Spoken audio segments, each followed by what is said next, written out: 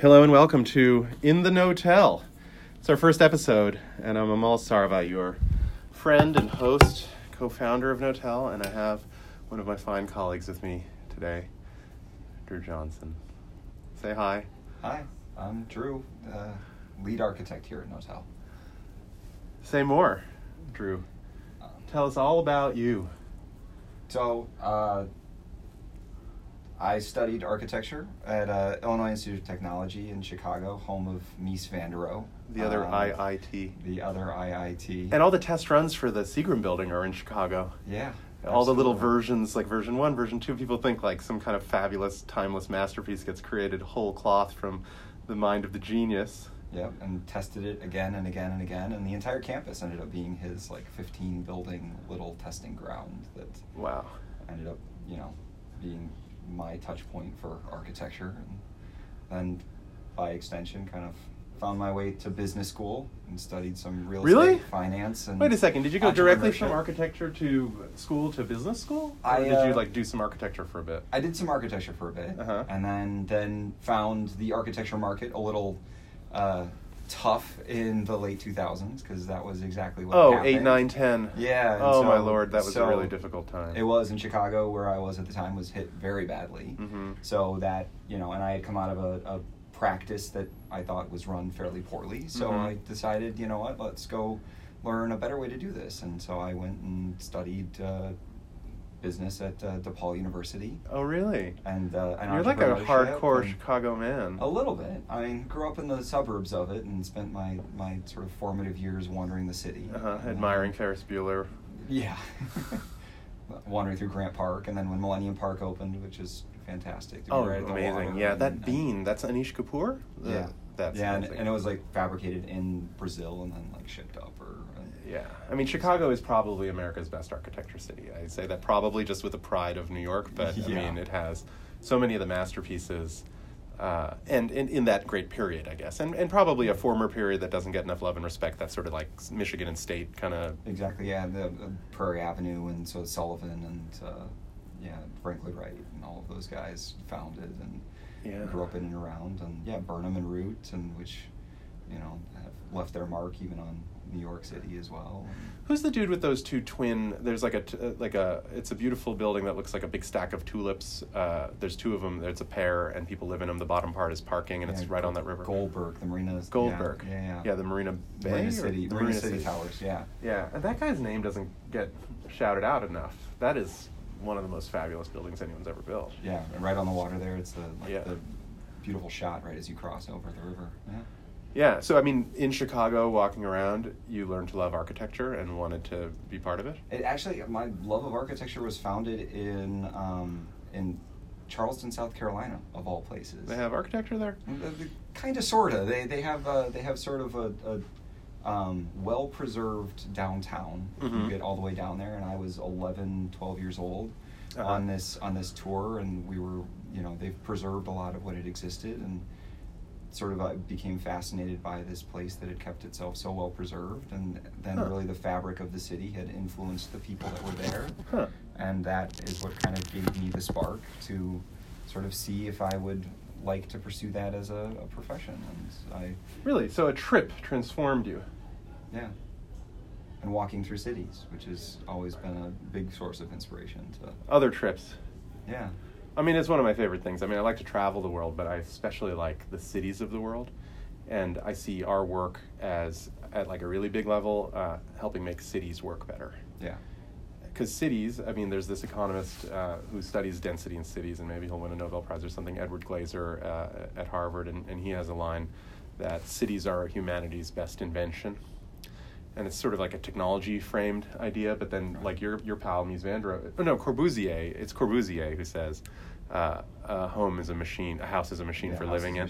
And I think expanding on that idea to things like offices or just cities, I mean, cities are just machines for making humanity achieve so many great things. And in Glaser's language, it's like it transforms poverty into wealth, the uneducated into the educated.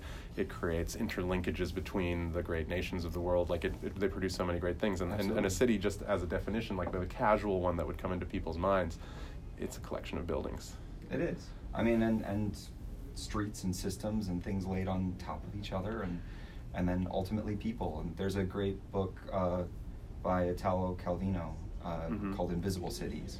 Oh, yeah. And he retells the same story of, I think it's Paris, over and over again, describing the interconnections between people or the systems that combine that hold the place together, and sort of abstracting on them, but then ultimately telling the same story of the same place, from basically Marco Polo describing to Genghis Khan a place. That's amazing. That's amazing. I haven't read the book. I guess I have heard about it, and I like Calvino.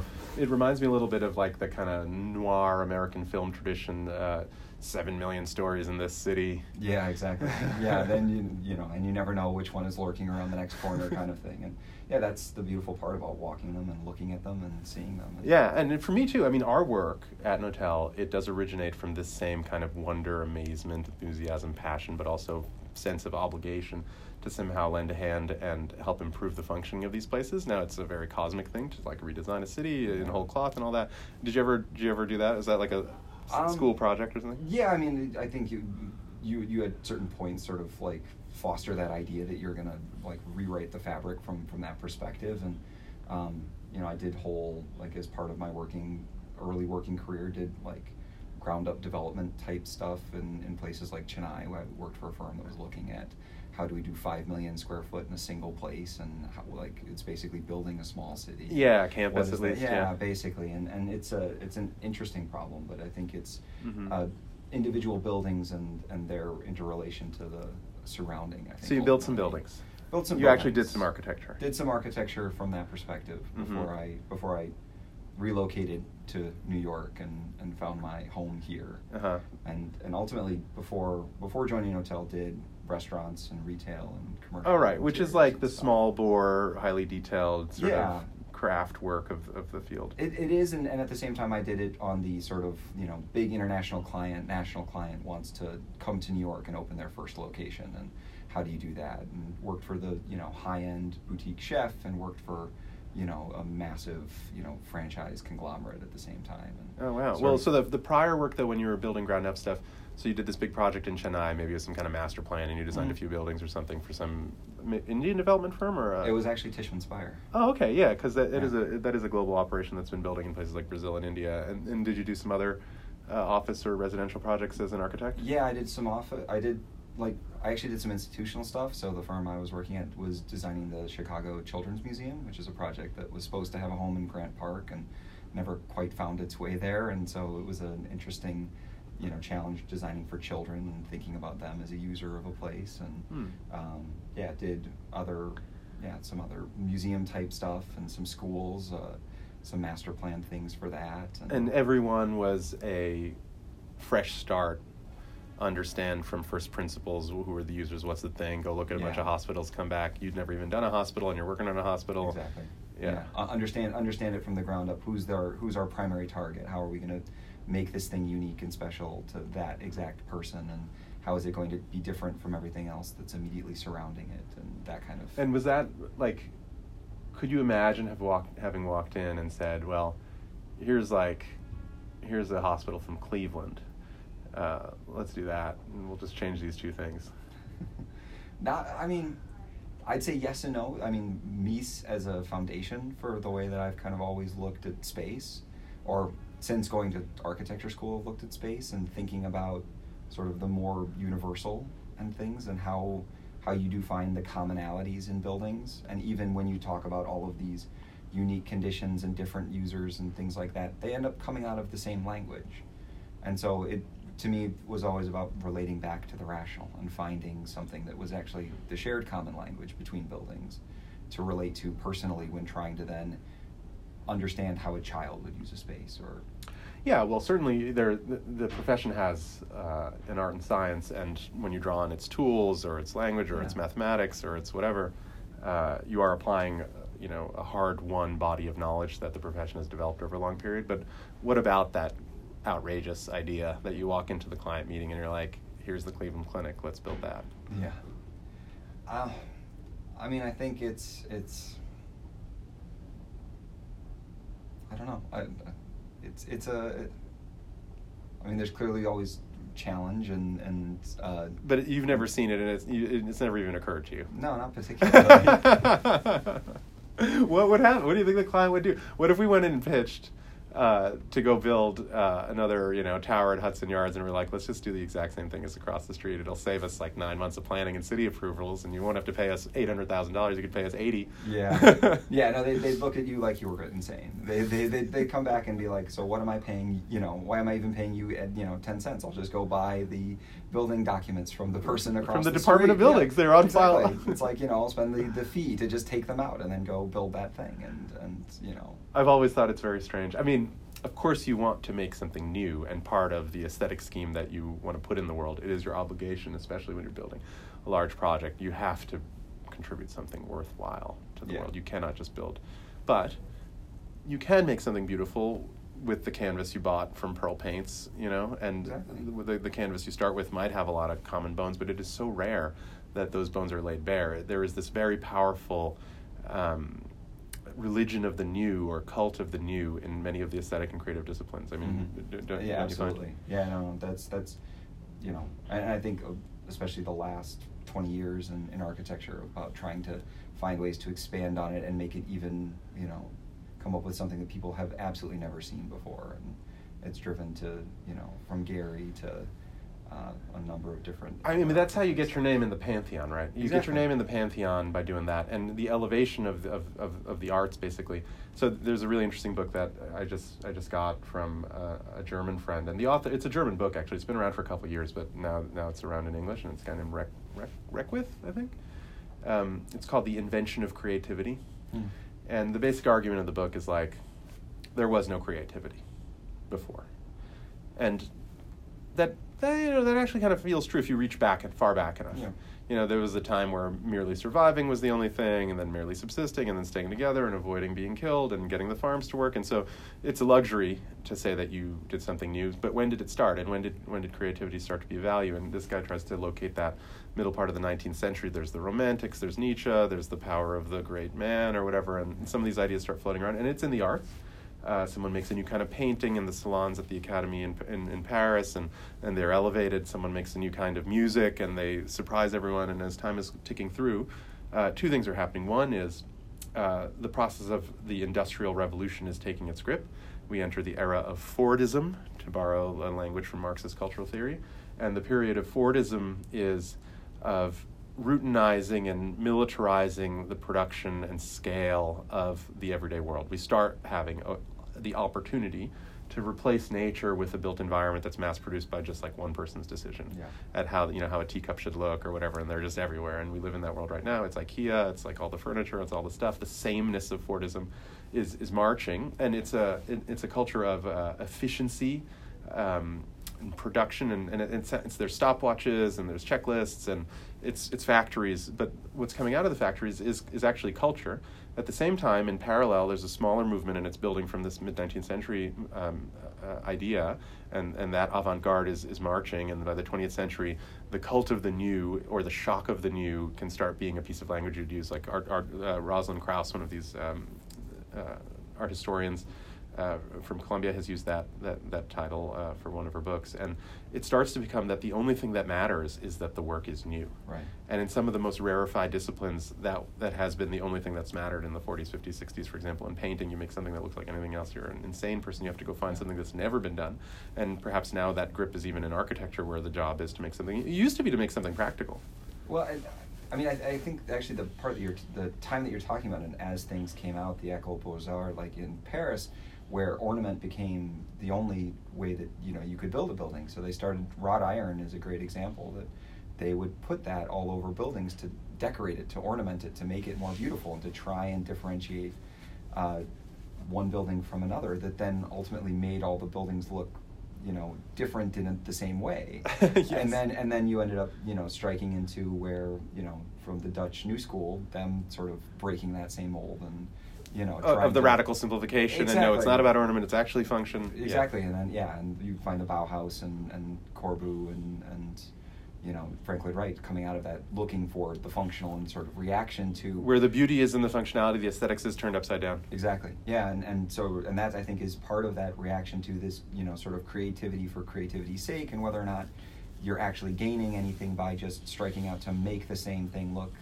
or to make something look new and be creative, and to then find that, foundational function. And now we've expanded back to the other side to make it to, we're looking for the new again. It's where people become tired of what was functional and have now sought the newness. And I think that probably isn't an exact, like, they always said, architecture follows art by 50 years. And so, I think that what we've seen coming out of the post-war, post-war Americas and Europe is that, art was really seeking that newness, and now architecture has followed suit.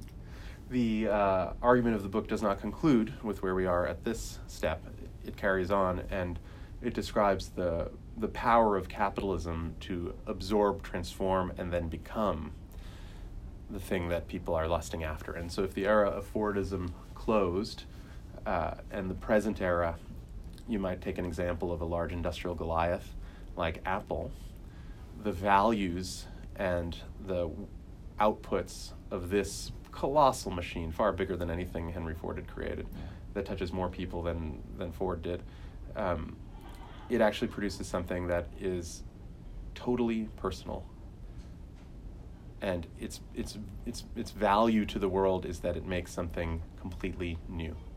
It is an innovative organization, not a non-innovative one, just in casual, and certainly that would be their aspiration.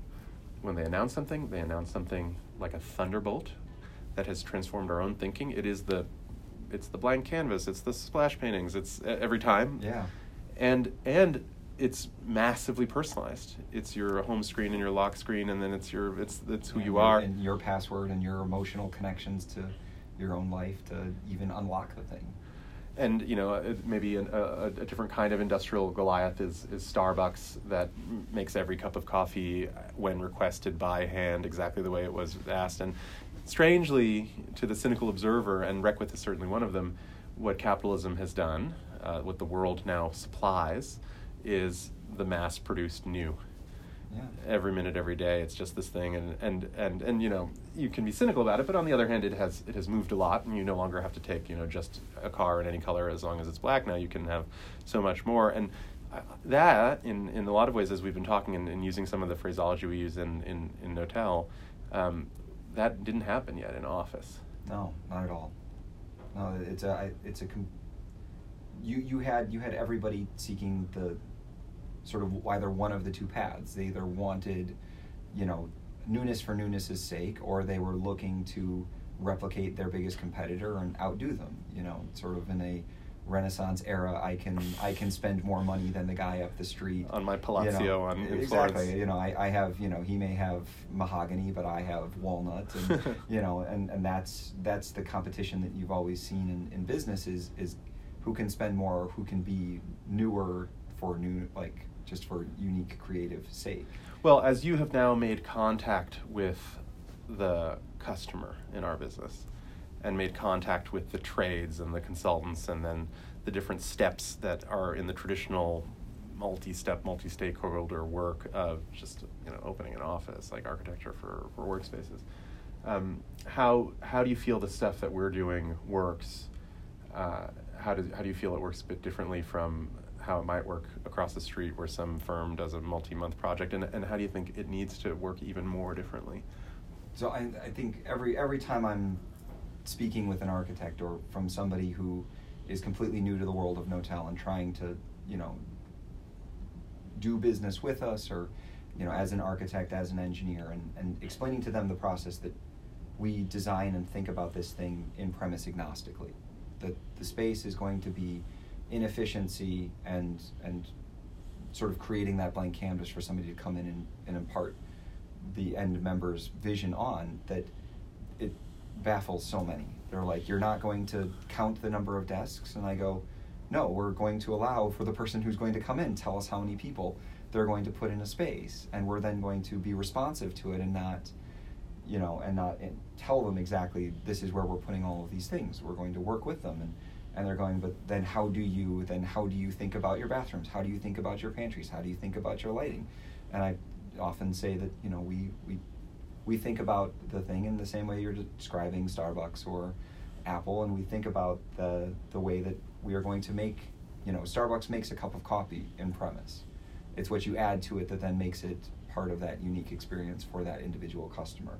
And so we are still thinking about this thing by making coffee in premise. We're going to give you the things that you need to have in an office, but then allow for that canvas to be flexible and to be for them to paint sort of. So the starting point premise of even what you're trying to do, you're saying, is quite different. Yeah. Rather than sit and take a long list of requirements from the client before doing anything, you start by thinking and anticipating the kinds of things they might want and trying to design a thing that they might be able to adapt or modify their use to match. So it's a starting point question. But then what's next? And then so you start running it. How do you run that plan?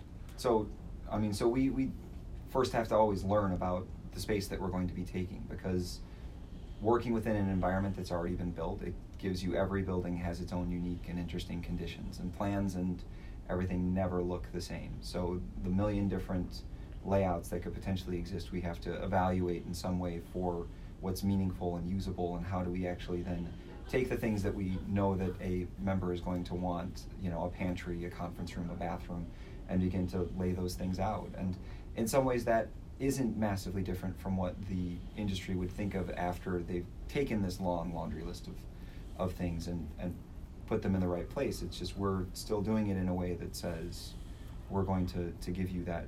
Well, the line from Jobs, from Apple, is it's not the customer's job to know what they want, or the line from Ford is, if I had asked my customers what they wanted, they would have said faster horses.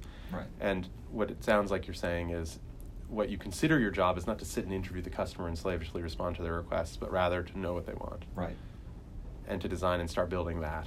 They show up at a certain point, don't they? And when they show up at a certain point, is your job already done as the Knotel architecture team? It is. Yeah, we basically have given that thing over to be the canvas in which branded environments and interior design will then work with that member to take their unique aesthetic and impart it on. And that last step ends up being a relatively smaller fragment of the overall cost of opening a space for us. Yeah, I mean the furniture piece. I mean the cost that it takes us to build, the amount of planning, the amount of time that goes into that, dealing with the external city organizations, the landmarks commissions, the contractors and everything that it takes to, what would take most people 10 months to a year to do, we've already done in 4 to 5 months. And we now have a completed space that's ready for occupancy, but for the desks, but for the branding, but for the carpeting and that last layer, which is both the branding and the workplace related finishes that turn it into an actual office you've provided the platform for it. But that 4 to 5 months that happens before, now switching from the customer and thinking to the other big stakeholder, which is the owner of the building, and our process of getting the deal done with them and taking control of the space. How does that 4 to 5 months in an idealized world, or something close to our current world, like if things are going well today, when does that process start? I mean, how early do you get the floor plans on a property, and is it well before we're done on the deal? And when do you get to walk the place, and when do you get to put in some DOB papers, and when's that whole thing?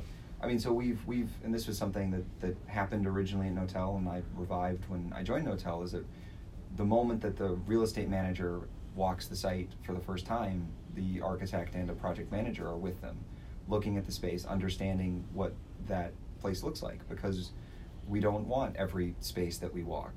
It's not suitable to be a Knotel always, or it's not feasible for us to do that deal. So we actually look at that and contribute strongly to what the real estate manager is negotiating on. So we're involved from the moment before we have already signed a term sheet that says we're going to take a space. And then the moment that we have signed a term sheet, then we sort of use it as the all, steam ahead sort of moment that we then work with external consultants and, develop drawings and then send things into the city and engage contractors to start building. And we try and get it to the point where the moment that we have possession of a space, we are walking into that space to swing hammers. Or if we're doing a build with a landlord, they already have everything that they need from us to then, the moment that we take possession of it, the goal is to then be looking and putting a member in it. So we've tried to take that timeline that, may mean a space sits empty for months, and accelerate it to the point where, we're giving everybody the highest sort of value for the thing. Yeah, I mean, the impossible, which is actual in the way we operate, right, is where a 10-month timeline from possession to opening can be reversed and made negative, where on the first day the customer's in. Right. We sign the papers, get the keys, and the customer's in. And that has started to be possible. Right. Yeah. I mean, sometimes but for a coat of paint or a sign showing up, like once they're in the door. But yeah, that's exactly how we've tried to position ourselves. So there's one other big idea that I want to explore with you a little bit that we've been pushing, and it's increasingly happening. We used to call it Sheetrock Zero. Increasingly it's represented in our agile and modular build-out and design elements. And the genesis of that thought was, what if all the long, slow, painful construction stuff could be replaced by something that looks like your Saturday trip to IKEA? What if, when the real estate manager walks the space with the right colleagues and they decide they want to do the deal, they can press a button on their phone and trucks are rolling from some warehouse somewhere, and presuming that the owner has gotten their stuff together fast enough, when the trucks show up, we're unpacking stuff and assembling stuff. There's no trays, there's no DOB, there's no nothing, and we're taking a space, presuming that it had a correct starting condition, but you're turning it from the starting condition to a law firm, a sales floor, an engineering office, an event space, like whatever we wanted. And that depending on what was in the trucks and how they got assembled, it could be a 2-hour, 2-day, 2-week exercise to open it or then to change it again. And so I wonder how you have confronted that idea and how it's making its way through your thought process. I mean, I think, so I spend a lot of my time thinking about the standards that underpin that thing. And how do we get to that infrastructure that is supposed to be in the space the moment that we take it, that would allow us to have the flexibility to both build it almost instantaneously and then to change it almost instantaneously. And I think what we've gotten to the point is about writing the rules of the space that we're taking, and about how we're working better with landlords or telling them sooner in the process that this is the thing that we want and this is why we want it that way. Because the goal of being able to get it where we have it ready for our use and it's just but assembly of a kit of parts would be possible if we can get that original infrastructure in place. And I think the one I can speak to that we struggle the most with at the moment is power. And where, nobody likes to be tripping over cables or seeing them on their walls and things like that. And so being smarter with how we power our stuff. Because in a computer age, everybody needs that personal device. Yeah, power distribution's real tough. And so trying to be clever and trying to start to envision how that works, and the things that we've learned about sit-stand desks, which is a big mode of desire for most people in the modern workplace. They want to not be stuck sitting at their desk all day. They want options, and and that's true for soft seating and a number of things. But we're trying to be smarter about the way that we ask for power, the way that it's delivered to us, and then what we can then do with it. So when we put desks in place, when we put in modular systems, we're ready to go and then ready to be able to change it. When you look at a workspace, here's what I see. What I see are opportunities to transform things that were done with paint and sheetrock and trades into some of these modular type systems, or my favorite term for this, I got it from Rem Koolhaas. I just was talking to him about something and confronting him with the reality of architecture and what our aspirations are, and he was being friendly and sort of nodding his head, but also getting a little irritated. And he reminded me that he has 2 companies. He's got OMA, Office of Metropolitan Architecture, and I think he's got another one called AMO, which I believe is a different kind of thing. Do you know what it is? Yeah, it's more of the like systems, furniture, product design sort of world. Yeah. And so I thought he should have another one called MAO. The what was it? The Modular Architectural Objects Company. And this Modular Architectural Objects Company should produce the stuff that replaces construction with assembly, or fixed with flexible or modular. And I'm not sure he's there yet, and I don't think he has the trademark on MAO, our new company. But the first product lines for MAO, I mean, it is self-evident that the world is moving and producing and simplifying chairs and desks. Mass commodity, global supply chain. And we can make improvements, and we are. Knotel's about to start rolling out, and we've already put out a whole bunch of our sit-stand desks and fixed desks. And we're one of the world's biggest users of these small rooms. So like the next concept is, what about rooms? That's a thing that people build.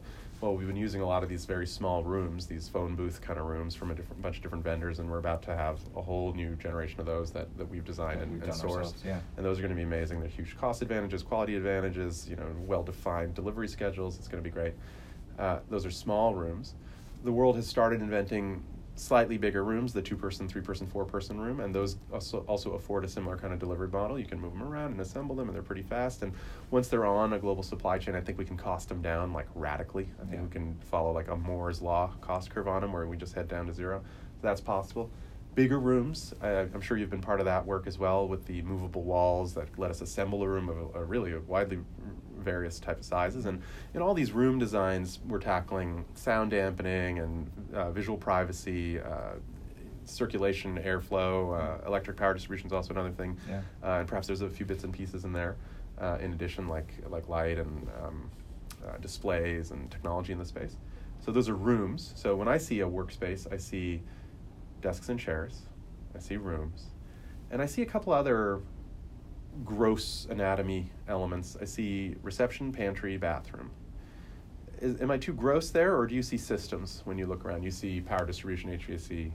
I mean, yeah, I and I see the structure of the building and the four walls that define it and things like that. I think it's but I think that's more of a component way to look at a thing, and I think to me that architecture is the assembly of the components and in a specific way. And so I see plumbing and electrical and lighting and distribution and where your ducts come from and go, and how then windows relate to all of those elements. Oh yeah.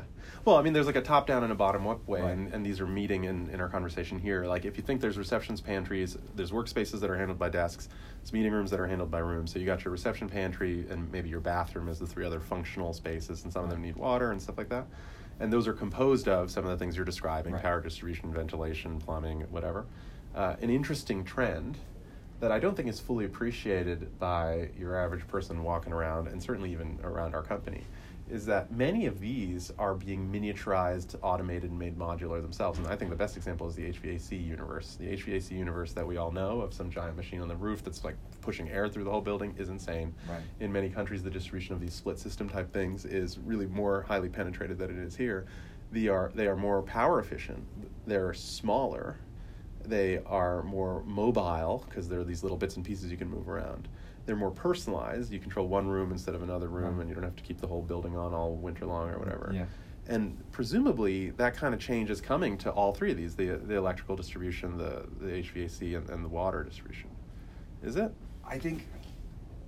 Or the use of water? I think use of water for sure. I think I think it once again represents a massive opportunity to look at a system that has sort of stopped at Thomas Edison. We've sort of they invented the toilet in like the late 19th century. Thomas Crapper in the UK or whatever. Exactly. I mean, and there are absolutely systems I think around the world that think about that thing better. I mean, Japan with sort of combination toilets and sinks. You wash your hands. It has two parts, by the way, for those listening. Parts. This is very true. It's the sink is on the back of the toilet, and as you wash your hands, it fills. You back get the up gray the water. And, exactly. And so you don't need to create this, very elaborate system with multiple storage tanks and all of that kind of stuff. And I think, it's still something that people don't, that the building industry itself has yet to really, I think, embraces. And I've had a lot of conversations with our Berlin colleagues as they've been starting and speaking with the people there, and about the way that the Germans just naturally think about their thermal comfort and what they expect to have in a workplace. They want it to be colder? Sort of differs. No, I mean, that they're 100% fine with the idea that they can open a window and not live at exactly 72 degrees Fahrenheit every single minute of the day. They're comfortable with the idea that they'll get a cool breeze every now and then, and otherwise they're comfortable. They don't need to be in sweaters in summer or t-shirts in the winter. So some of it is cultural adaptation, maybe the changing nature of people's behavior or the pollination of different people behaviors, because they're the customers. And then, of course, some of it is the energy of technology applied against some of these very old problems. In what I've noticed, and I'm amazed, I'm really honestly gobsmacked, that the pace of innovation in this industry has been so slow that we can casually say we're the biggest user of phone booths anywhere. Right. Is like insane. And it just means that no one has the scope or scale to want to change, and therefore the capital to invest in changing some of these fundamental systems. Like movable walls, you can't just buy those on Amazon. Like, what on earth? Like, why did we have to go design that from scratch to make movable rooms? Rooms are built every day by a bunch of that's insane. And if the HVAC world is like that, and we can aggregate together design and simplify the way some of these things are produced for us, or the way water systems are reusing water or sourcing water, we can change the plumbing requirements on some of these buildings that we go into. Maybe we can figure out something for even like the sewage. Who knows? Like, I mean, and electrical distribution. Come on, that's waiting for technology to do something. 100%. Yeah, I mean, there are, as I said, I think there are massive opportunities that it's begging, the world is begging for somebody to push these things forward, and there hasn't been a demand from a single aggregated source to say, this is just foolish. We need to be doing this smarter. Yeah. Or we see the opportunity to do this smarter, and that we're going to push you to do it smarter, or we're not going to be using you to do it.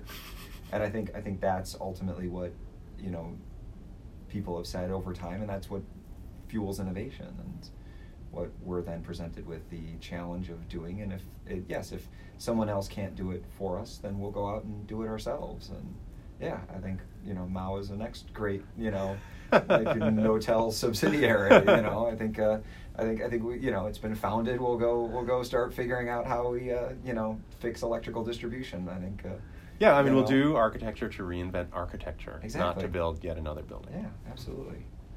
Well, it's been great talking to you. Absolutely. Hopefully others enjoy it when they tune in on In the Knotel, coming to a podcast channel near you.